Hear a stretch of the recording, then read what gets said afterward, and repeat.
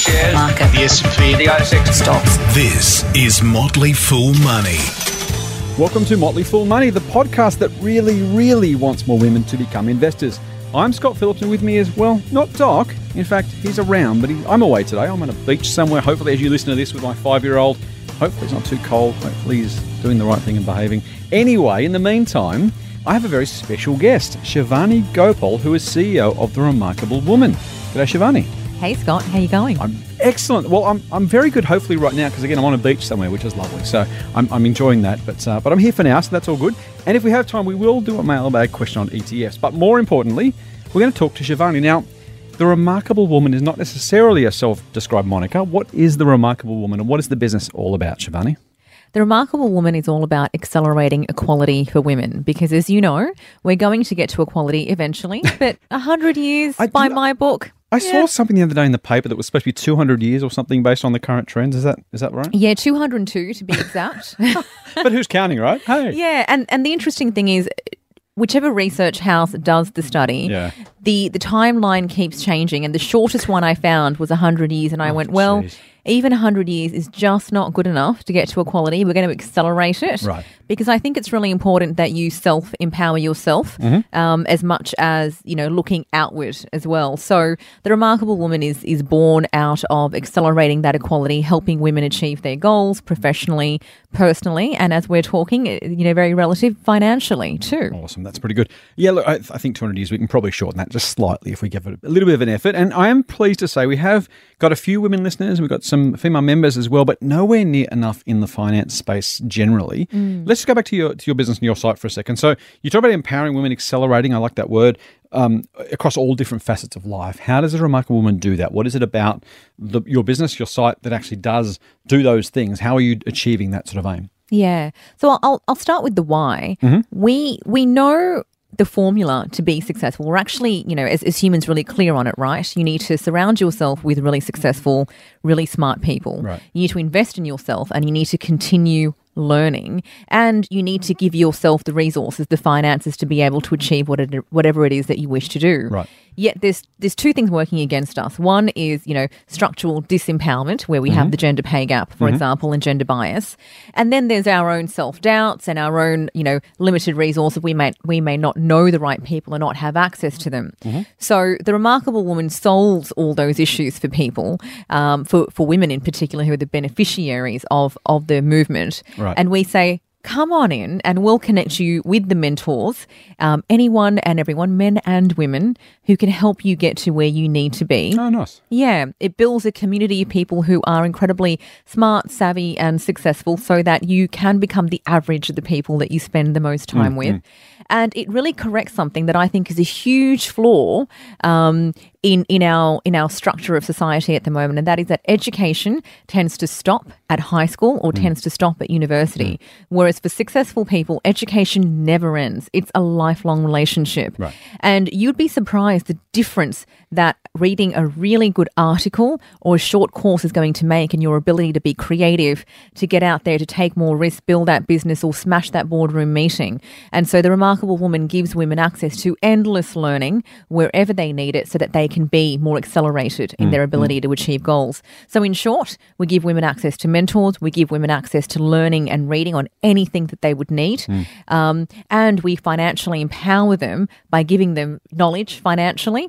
But also, we achieve a closing of the gender pay gap the clever way around by making their money stretch further, by getting them discounts at Woolworths or any grocery place, any place that you would buy your clothes, your gym clothes, event cinemas and anything all round. Nice. To help you get a little bit further. Nice one. All right, I'm going to ask you a bit more about that in a minute, but first, I'm going to ask you a little bit about you. What's your kind of professional journey? How do you find yourself all of a sudden running a business called The Remarkable Woman as its CEO? Yeah, I certainly, in some ways, when I look back on my life, I think it's no wonder that I ended up here. I talk a lot about norms. Creating norms in your life are really important because that will often dictate your success. And my norm was actually seeing my parents both work 2 jobs, both have their own businesses, and both chip in equally on the household and also cook equally. In fact, they have competitions constantly on who makes the best curry. I've got to ask you who won. I can't say. I can't. They're going to listen to this, aren't Yeah, they? if I ever want to eat mum or dad's curry again, I will never answer that question. I'll take it to my grave. I'll ask you later. Privately. Fair Yeah, enough. we'll fair have enough. that chat. And what is the curry of choice at your house? What's the what are mum and dad's favourite dishes? Yeah, a good lamb curry. Okay. A good chicken curry. Nice. My husband loves the prawn curry. Okay. And it goes on and on, Very good. really. But the lamb curries is my favourite. I love a good curry. Yeah. I don't know. I like a good vindaloo, but it depends. Whenever I order, I've got to make sure I'm ordering the right one that's not too hot. You can't say, how hot really is it? Because if you get a really authentic one that can be particularly hot or not hot, it's all a bit up in the air. So the secret is to say you want it hot with a side of chilies. Oh. And then you add as you need. See, there you go. I've learned you're bringing the value already, Shivani. I'm loving it. All right, so you started there. So I started there, and so my norm was always work as much as you can in your capacity. Life is work, and having a business is really, really normal. So when I look back, it's no wonder. And one of the biggest life lessons that I had, and Scott, I think you'll really appreciate this, is that money gives you freedom to live the life that you want to live, that you so deserve. And but it will also strip away those choices if you don't plan appropriately. And when I was in year 10, my father had a heart attack. And my father, who as any young girl, would look upon, their dads, he is and was, my hero, and very much saw him as, immortal, indestructible. Totally, yeah, right. Right. Mum and dad both. They're both incredible powerhouses. Yeah. And when I saw him, he then subsequently had a double bypass. I then saw him having to go through a really long recovery period. And I saw my mum working 3 jobs now to pay the bills, to take care of us. And we had so many neighbours and family friends who'd bring over food and help us out. But at the same time, my mum was still working endlessly to make ends meet. And the thing that really annoyed me, and it's a wake-up call in my life, was that people said, oh, don't worry, you're going to be fine because you've got insurances, don't you? And I remember thinking, I've never heard that word before in my life. What in the world is insurances? Right. And it made me really annoyed that people talk about certain things in the bad times, but not in the good times. That's a really good point, yeah. Yeah? Yeah. So when you go to a barbecue, everyone's going to talk about their investments and they're going to boast about their investments and how well they did. They won't talk about the bad ones generally. Right. But they'll never talk about the risk mitigation that they've done. They'll never talk about insurance until something bad happens. And so it was an awakening moment for me to make sure that you mitigate but also talk about the bad stuff and plan for it as much as you do plan for the good stuff. And so that led me into realizing that if I wanted to be successful in life, I needed to get really good at mitigating my risks, and I needed to get really good at planning this thing called money. So that led me down the path of, from a year 10 girl saying, I want to be a lawyer or I want to be a psychologist, to then going, actually, I need to get really good at this thing called money. And so I eventually studied finance and became a financial advisor. And I really made sure that I didn't shy away from having those tough conversations with clients, whether it was, the fact that they needed insurances. No one wants them, but they needed their insurances. And I was very happy to share my own family experiences, right through to the importance of having a really robust savings plan. But that also opened my eyes up to, seeing the gender pay gap at the very coalface, because like most empowered women, educated women, we all think that we are the creators of our own destiny. Sure, we are. And we don't tend to realize some of the structural inequality that's in place until we personally hit it. And that happens at mid-career, at around the 30 to 35-year-old age bracket. So as a young financial advisor, I too didn't see it. I saw it through my clients. I would see 2 people come into my offices at different times working for the same company, and I would see the male earning $100,000 more than the female. Wow. And it certainly wasn't because of skills, expertise or qualifications, let me tell you it's that all merit, much. Shivani. You've heard that before. Yeah, Ask merit, our politicians. quotation. Exactly. Yeah, it's a bit of a worry, isn't it? And the interesting thing is it made me really challenge this concept called merit, because merit is a wonderful principle. We should all be aspiring to being the right person for the job based on merit. But what we all need to do is also equally embrace that we're human. We make judgment calls every single day. There are no saber-toothed tigers. We make judgment calls for anything else, right? Am I going to keep this job? Am I going to hire the right person? There are saber-toothed tigers of the world. And so our judgment or our stereotypes or the word that no one likes admitting, our biases, then cloud this thing called merit. And that's why there's no real thing as genuine merit. And that's when I saw the gender pay gap for what it really was. I saw the lack of women ascending in its true numbers, and I realised we've really got to band together and do something about it. And if no one else was going to, I was going to be that person. And there you go. Motley Fool Money. For more, go to fool.com.au/Triple M. How long have you been doing or running The Remarkable Woman? How old is the business? About 2.5 years now. Very nice, very nice. And it's theremarkablewoman.com.au or just theremarkablewoman.com.au. There we go. So do check that out. Now, Shivani, I've asked you to come along. So you and I are sparring partners on Your Money Live on Monday nights. So if you want to see Shivani and I trade blows, or not kindly, friendly, tune in on Monday evenings. But I asked you for two reasons. One is because you obviously run The Remarkable Woman and you're steeped in that concept of what's keeping women away from equality, and largely the answer is blokes, as it turns out. Also, too, though, your background as a financial advisor gives you a really strong insight into the financial lives of women. And that, for us on this podcast in particular, was something that's really, really important. We've had Bronwyn Bruce from Miss Moneybox on before talking about women in investing, but I don't think that's something we can do enough. There are simply not enough women investors, whether that's professionally, whether that's in their own lives, members of services like the Motley Fools. We just don't have. We have something around 75-80% of our members are men. And to some degree, we kind of figure that's probably men on behalf of their families. But there's still that presumption or that expectation or that just reality that women aren't as engaged as men in when it comes to their financial lives. So I'm going to talk about the gender pay gap and gender bias in a minute. But from your experience as a financial advisor in the financial world, what do you think is keeping women away from being as engaged, as involved in taking charge of their finances as the blokes seem to be? Yeah, first of all, I think it's history, culture and nurture. Okay. So what we need to look at and understand and really appreciate so that we can change this dynamic of women being more invested in their investments and in their money, if I can use that. Oh, nice pun. I like it. Yeah. I'm a big fan of puns. Me too. Yeah, there's a pun conference coming on soon, actually, I hear. We'll see you there. Absolutely. Is we need to appreciate the history. And so historically, men were the main breadwinners. Right. And historically, there were many more women who were stay-at-home mothers, stay-at-home carers.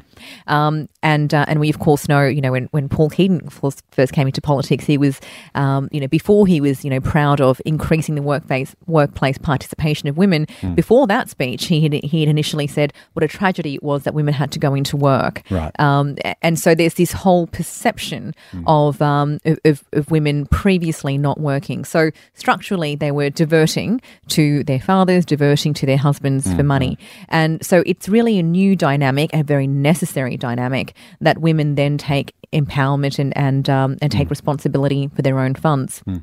So what's happening is the younger women of today are looking at their mothers and they're looking at that for norms, and they're saying, it was normal for my mother, generically speaking, it was normal for my mother to divert to my father or her husband for the management of the family finances. And so whether I think about it consciously or not, that norm tells me that I'm going to follow in a very similar pattern. So it's really important that we know that, we acknowledge that, so that we can consciously go, I'm going to break that pattern and I'm going to actually take charge of my own money. Right.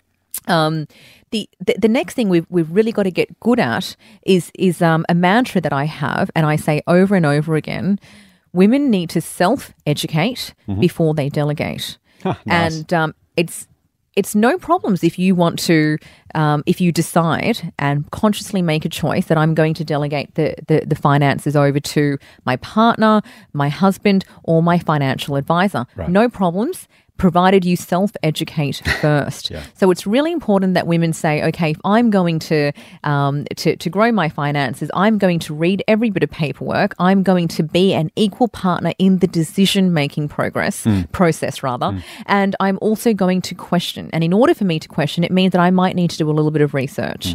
And what I say to women everywhere is, It's not just that you are going to be more in control and more aware, but the knowledge will make you richer too. Mm-hmm. And I think that is absolutely so imperative, because we also hear through the Royal Commission, for example, financial planners going rogue or mortgage brokers going rogue. Yeah, absolutely. And the importance of self-education would have stopped a little bit of that too. So the responsibility must lie with you. So there's that. That's really important. And also knowing no matter who you are, you're not alone. I've heard, doctors say to me, I'm so glad I've got a financial advisor because I don't have a man to manage my money. Oh. So there are so many people who feel this way. That's amazing. Yeah. So you're not alone. Right. It's not a lack of intellect, certainly. Yeah. It's not a lack of know-how. It's just a lack of choice. You need to take it upon yourself to say, I am not the receiver of my life, I'm the creator of my life. Nice, that's a good line. And so I am going to create those choices. I'm going to take some time and invest. And the next thing I'd say that's really important for female investors is just start somewhere. Start to understand the basics, start to understand the fundamentals. So when you and I turn on the 6 o'clock news, Scott, what's the first thing that we hear? We hear what the ASX 200's done. We hear what the all odds have done. Most people don't even know what that means. Yeah. Now, I'm not saying that, again, that's a lack of intellect. I've had doctors tell me, that they don't know how to manage their finances. They are the smartest people on the planet, aside from rocket scientists, right? They're incredibly intelligent. Yeah. We just choose where to invest our time. So it's really important that you start to understand the absolute basics. Get onto Google and Google a basic question. I bet there's going to be 100 hits for it anyway. What does the ASX 200 mean? What does the All Ords mean? What does an ETF stand for? Why is that so important? Because it plants a seed in your mind. Remember, knowledge grows from a seed. So you'll be able to turn on the 6 o'clock news and say, well, the ASX 200 has done this, and you'll automatically go, right, so the top 200 companies in Australia have done this. I kind of get what that means now. I kind of get what that means for the All Ords. I kind of get what the index means now. And from there, it starts to germinate, it starts to grow, and you start to then realise the impact that it has on your superannuation, for example. And another place to start as well is, what is the impact of loan repayments? What difference does it make on weekly repayments, fortnightly repayments, monthly repayments? That's what I mean by self-educate before you delegate. Start playing around with calculators. There's some everywhere. And start to invest in that and then make decisions accordingly. Now, this isn't a particularly gendered question, but I think almost by definition it probably impacts women more than men. I think that's all true. But how do we get them to kind of want to take interest in the first place? I've had so many conversations with women and men who've just said, I know I should, but I'm not interested. It's boring. I don't like it. I don't want to.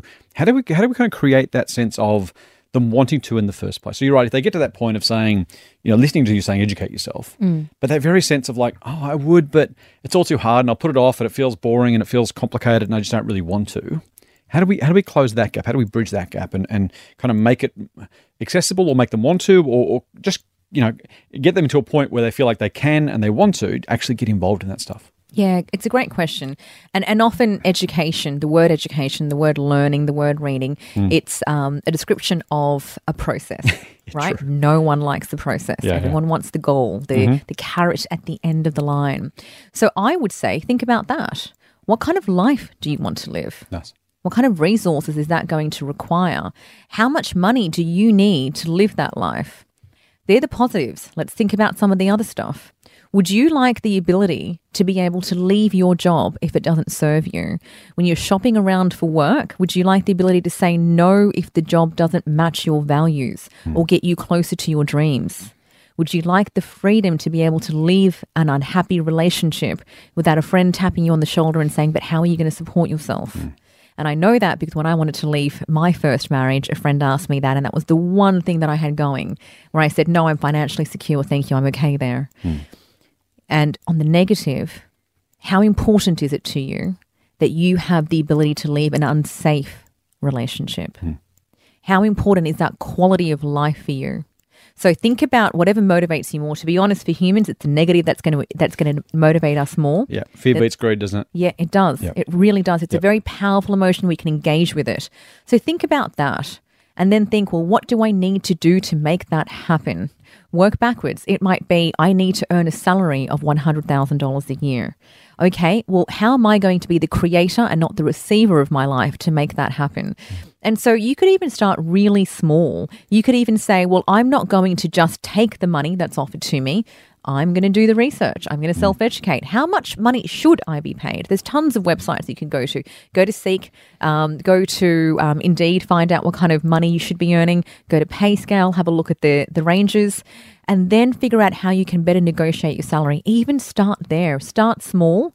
Any little win you get will motivate you forward. So to summarize, ask yourself what kind of life you want. What's that going to take? And then what am I going to do about it? Have one little win. I promise you will go from there. That's pretty good advice. Value stocks. Market. Stock market. Index. Share market. This is Motley Fool Money. Subscribe to the free newsletter at fool.com.au/Triple M. Now, I'm going to ask you, because most of our listeners will be blokes, which I was going to say unfortunately, it's not unfortunate, I'm glad they're blokes, but I would like to have more women listening as well. I will ask you what the blokes listening can do to help with this process. But before we do, you mentioned the gender pay gap, you mentioned gender bias earlier. They're kind of, on one hand, they're kind of loaded words, right? And depending on where you are in this debate, you're either hearing that thinking, no, there's no bias, I'm not biased, or you're thinking, well, actually, that is a big deal and we want to resolve it. Just take me through your views on both of those. Just quickly, the gender bias thing. I don't think any of us consciously think we're biased when it comes to gender, but the evidence would suggest that either consciously or subconsciously, we're actually exhibiting that bias in our decisions and our actions day to day. Yeah. What is it that you think is driving that, and how do we overcome that?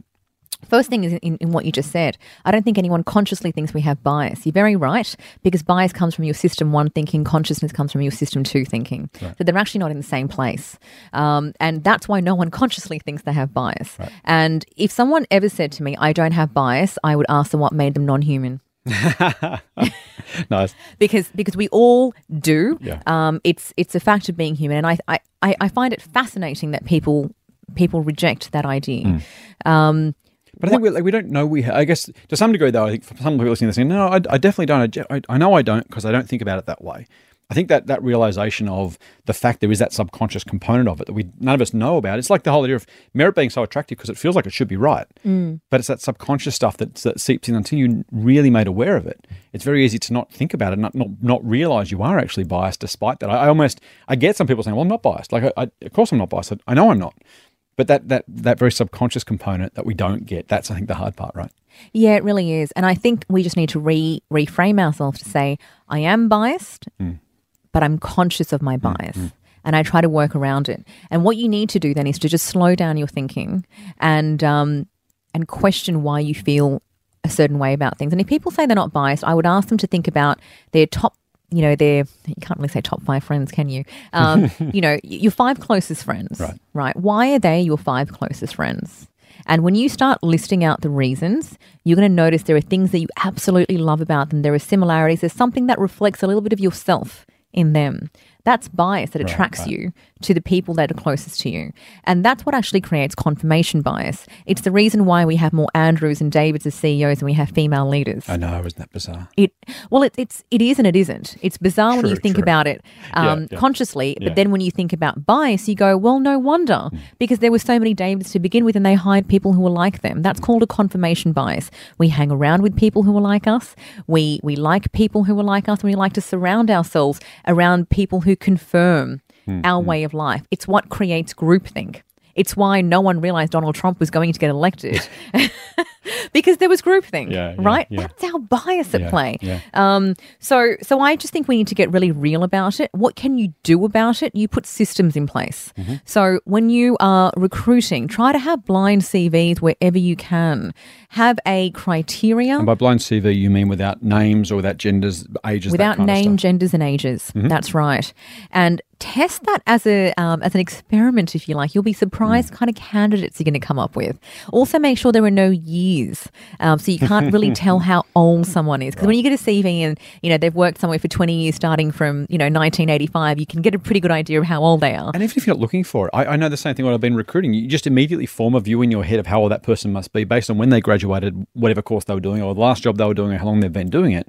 Exactly. It's almost the first thing you form in your head. You read the name, so to your point, you get a sense of probably ethnicity to some degree, definitely gender most of the time, and then you look at the years. By the time you've spent the first 25 seconds looking at a CV, you've already decided who they are, what they can do, what they look like, and how old they are. Exactly right. And we also do it because we're trying to fast track our assumptions and our understanding of someone so we can move forward. It's why, now this is a bit of a Sydney question, but it's why when you go to a party and you meet someone, one of the first things you ask is, so what do you do? What do you do? Yeah, Or where do you live? yeah. Because not that we're wanting to, but we are boxing them into something, aren't we? The Melbourne version, by the way, is where did you go to school? Oh, really Yeah, now? so Sydney will ask, what do you do? Melbourne they'll ask, where did you go to school? There you go. Yeah, same thing though. You're right, and that's, I guess that's why it's not necessarily wrong in its own sense, in the sense that that's our human nature. It's what we what we do. It's just so important when we make those decisions, we actually strip that stuff away to make sure. It's why, to your point, it's why David's hired David's, because they say, well, I'm successful, I've done well, here's what's made me successful, look for someone like me. Yeah. You never actually consciously do that, but you just in your head you're like, okay, well, I want someone who's got these attributes because I know these are successful. And by definition, once you start thinking that way, in your head you're picturing blokes that look or feel or say or sound like you, because that's your version, that's your definition of success. Oh, absolutely. I've even had senior leaders say to me in financial services, for this role, I'm looking for a real silver fox. Oh, right. And I sort of say, so you're looking in the mirror then. Oh, mate. And again, that's the thing.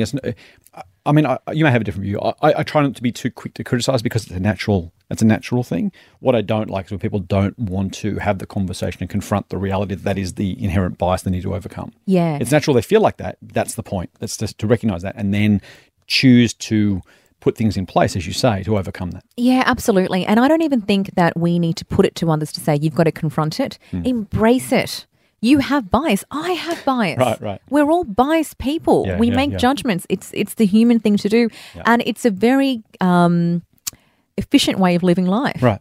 But what you need to do is to, as you said, put systems, put structures in place so that where it doesn't serve you, it doesn't serve your organisation, you can move away from it. Because as leaders, we need to know better. As leaders, we expect better for ourselves, and we know that a gender diverse organisation will actually be far more profitable, more productive, and have far better morale and culture than one that isn't. Especially one that has female senior leaders in the 50-50 club. There's a whole good set of research around this. So as a leader, it is your responsibility to embrace your bias, to understand it, to slow it down, and to hire people to keep you honest. That's a good point, actually. Real money advice from real people. Not just a couple of dicks with a Porsche. Get more at fool.com.au/Triple M. All right, so and then let's just talk about the gender pay gap very quickly. This is, again, a very loaded concept and depends what part of the argument you're on. I don't think anyone can really rationally, though, argue that women are being paid anywhere near as much as men. What do you think is driving that still in 2019? We're in New Year now. And how do we overcome that? Is it a version of the same problem with gender bias, or are there specific structural issues at play that we need to overcome? Yeah, there's a number of structural issues, but it does stem from the biased version of meritocracy that is at play today. So there's a couple of things. We have a male breadwinner bias, and this is where it generally starts. And again, the history is at play here, right? So historically, and this is why it's so important that we understand it and embrace it and then figure out what we can do about it rather than rejecting it. And we know that historically, men were, generally speaking, the breadwinners. So when you've got an interviewer at the table, and let's just say you've got two successful candidates and you're trying to secure this one, a male breadwinner bias will say, well, let's just say the pay range for this is between $100,000 to $120,000 a year. And the interviewer is going to say, well, I need to secure Tony. And so I think I need to pay him $120,000 to secure him for this role because he's probably got a whole bunch of stuff that he's doing. He looks about, X age. He's probably going to buy a house and he's probably going to, pop the question to his partner soon and all that sort of stuff. And this is the bias that's playing in our mind without us consciously realising it because they play in separate parts of our mind. And then we've got Jane. And we might subconsciously, again, the leader might say, well, I'm going to pay Jane the pay range, and I think Jane, $110,000 is a solid income, and we'll go with that. Jane's probably got someone who's supporting her as well, and I think she's going to do really well out of that income. So there's a male breadwinner bias. It doesn't happen consciously in our minds; happens behind the scenes. That's the fascinating thing because I think no one listening would say, "Yeah, I've definitely done that before." Yeah, but as you say, it's something that's come out of the research that actually does happen in terms of interviews and job offers. Exactly, and it could be fear driven as well. I need to secure Tony. Right. What is the number I need to give Tony to secure Tony? the number that I give Jane might not be as fear-driven because there's bias at play around it, where she would probably be happier with something else. So women also need to stop there and interject and be really strong representatives of themselves. For women, I say it's not good enough anymore to know your worth. You must know how to negotiate your worth. Right. That's a lot of the work that we do around the Remarkable Woman for our members, is when they come to a sort of job interview and go, hey, can you help me renegotiate my salary? And we've done incredibly well for women. We've got some women upwards of $80,000 in additional salary. Wow. So it's very compelling what you can do when you can articulate your worth through not. And it's a very different conversation. It's not, Scott, I really think you should pay me more because I'm really worth it and I'm going to work so hard for you. It's none of that stuff. Right. It's, Scott, this is how much time you're going to put into the role. Based on that, on this hourly rate, how much value you're going to get out of me. Here are some proof points of where I've gone above and beyond. There's an art and science to this. So anyway, going back to your question, there's the male breadwinner bias. What else we've got is just looking at, sorry, I went on a tangent there. No, it's okay. It's okay. Lost my train of thought. I was telling you about why we have the gender pay gap. The gender pay gap. Yep. Yes. Okay. Yes. So there's that. Right. And then what you need to do is look at roles where they're female dominated. So in industries and roles where they're female dominated, the entire average pay actually reduces. That's how big the gender pay gap is. And the women's so it's the mechanic versus the hairdresser kind of example, right? Yes. Where mechanics tend to be paid a whole lot more, tend to be a male-dominated industry. Hairdressers that are more female-dominated are paid significantly less. Yes, exactly. And the Workplace Gender Equality Agency, in short, WGEA, recently did some research and found that the gender pay gap is sitting at around 15%. Right. But if you take into account discretionary earnings, which is the bonuses, which is where your negotiation really counts, it's at around 21%. Wow, that's interesting. It's incredibly staggering. So yes, whilst no one will consciously say that, well, actually I have had people, look me square in the face and say the gender pay gap doesn't exist. And I've asked them what makes them such an expert on being a woman. I think that was blokes telling you that, by the way, not women. It was. Yeah, it certainly that. was. Yep. Who've also tried to cut me off and say that, mansplaining doesn't exist either. And I've gone, yeah, do you want to just look in the mirror here, dude? Let me tell you why mansplaining doesn't exist, Shivani. Yeah. Let me explain to you what you need to know. So it's a lot about that, and it's also about women getting really good at being able to negotiate their worth because men are again cultured to be really strong representatives of themselves. So on our end, on best representing ourselves, we also need to be doing a lot of that work too. Very nice. Hopefully the women listening have got a heap out of this conversation. I want to just finish off by asking, I kind of alluded to this earlier, how can the blokes who are listening, who are unfortunately the majority of our audience, how can they help both overcome some of these biases, but also help more women invest? How do we build the ranks of female investors in our lives, not necessarily at a professional level, that's you and I, our responsibility, but for those listening who are just going about their daily lives, how do they help more women, friends, family, mothers, sisters, daughters, nieces, how do they help them become more involved in the investing process, either of the family or for themselves? Talk about it. As Australians, we don't talk about money openly enough, and we really need to. And I really encourage women as well, openly talk about how much you're earning. Why is that so taboo here in Australia?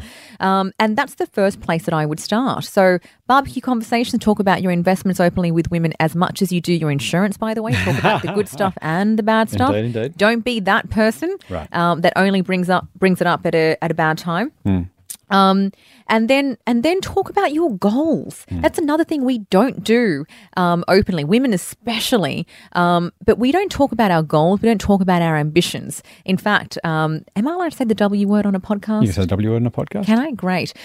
So most people think it's a really wankerish thing to do, right? Yeah. This is who I want to be. This is where I want to get to. I'm glad that was the W word you were going with, by the way, because I wasn't exactly sure, but I figured it was a safe bet. You thought it was? I thought it was. Great. Otherwise, feel free to bleep me over. Exactly. Sorry, folks. The very first bleep on this podcast it would have been, but we're safe. Keep going. Wonderful. Share your ambitions because it's where people get their drive from, and then get women sharing their ambitions. That's so true. I really want to retire on X amount of money, or I want to go on a European holiday and not work for 6 months. Wonderful. What are you doing? How are you saving? What are you doing to get there? Ask those questions and get women involved in those conversations. Share what it is that you're doing, and And it's just so wonderful because then you can start to go, well, you know what? I'm actually investing $500 in this. Why don't you do it too and we'll do it together? Nice. It's wonderful to have company, to have accountability buddies. And to women, I'd say, don't do it for me, show me. And a really fun example I'd give to this, because I'm guilty of it too. So my husband does a lot of the tech stuff around the house. Okay. And a really simple example is our internet was really slow yesterday, and he said, well, just turn off the internet and turn it back on again. And he always does that for me. And I said, fine, I'm going to do it, but can you show me with the switches? Nice, there you go. And then he said there, and he was going to point and he was going to do it. And I said, no, I need to physically do this. But when you do it, you suddenly realize how easy it is. Right. And it's just so get people emotionally involved. Ask them about their ambitions. Ask them about their goals. It's not a wankerish thing to do. We need to get really good at talking about money and sharing our ambitions. Get involved, have an accountability partner, and just do it. Before you know it, start with something small. Start with $100, $1,000. Go from there. Share your wins. Yeah, I love that. I love this, guys. I'll add a couple of my own just for what it's worth and maybe get your thoughts. One of the things I think you talk about talking about, I think particularly within families, if you're in a part of a couple and the guy tends to make most investment decisions, run it past your partner before you make the decision. Actually make the decision together. Yes. If you've got kids, it's so easy for them not to have that financial conversation with the kids or involve them in part of that financial stuff. And if you do it with the kids, it tends to be the son rather than the daughter who gets involved in those conversations. So make it part of a family conversation. Make it part of and let them see mum and dad have that conversation. If they're in a heterosexual partnership, let them see that, have the conversation, so they kind of get that that's normal and that's what happens, and really bring them inside the conversations that are happening, the process you're going through. Because as you say very early on, that nurture thing of, well, dad's the breadwinner, mum's the one who stays home, or dad makes the decisions, mum doesn't, or dad pays the bills, those things become generational if we don't choose to make a difference. So you don't have to do anything differently necessarily, just involve more people in the conversation at home. Again, similarly, sisters, mothers, the same kind of thing. Just have that conversation openly so they get a sense of what's going on. Yeah, absolutely. And look, I would also say I'm a huge fan of not having joint accounts. Okay. And if you do have a joint account, make it a joint bill account and a joint sort of mortgage account where the money goes in and it goes out and it's not touched. Everything else should really be your own. Have your own spending account, have your own savings account. And if you have a joint savings account, again, hubby puts in 500, you're putting in 500 or whatever, proportionate amount that you've decided based on incomes, and it goes in, so you're both feeling empowered and accountable, and you're both feeling like you've contributed to something. Because what it also does is it gives you the agency of your own spending and your own saving, and that's incredibly important. Fascinating. I like it. Shivani Gopal, CEO of The Remarkable Woman, thank you very much for coming in. Thank you, Scott. It's been a pleasure. Very enjoyable conversation. And as I always say every week, that does wrap us up. But before we go, don't forget you can subscribe to the Triple M Motley Fool Money podcast, and I hope you will, through iTunes or your favourite Android podcast app. And if you like what we're doing, please give us a 5-star rating. If you won't do it for me, do it for Shivani on iTunes, and tell your friends. We're sure they could use a little foolish straight talk and maybe a little bit of gender bias realignment too. And don't forget, you can get a dose of foolishness straight to your inbox by going to fool.com.au/Triple M. That's it for this week's Motley Fool Money. We'll be back next week with Doc with another dose of foolish insight. Fool on. The Motley Fool and people appearing in this program may have positions in the companies mentioned. General advice only. Please speak to your financial professional to understand how it may pertain to your situation. Subscribe to the free newsletter at fool.com.au/Triple M. The Motley Fool operates under Financial Services Licence 400691.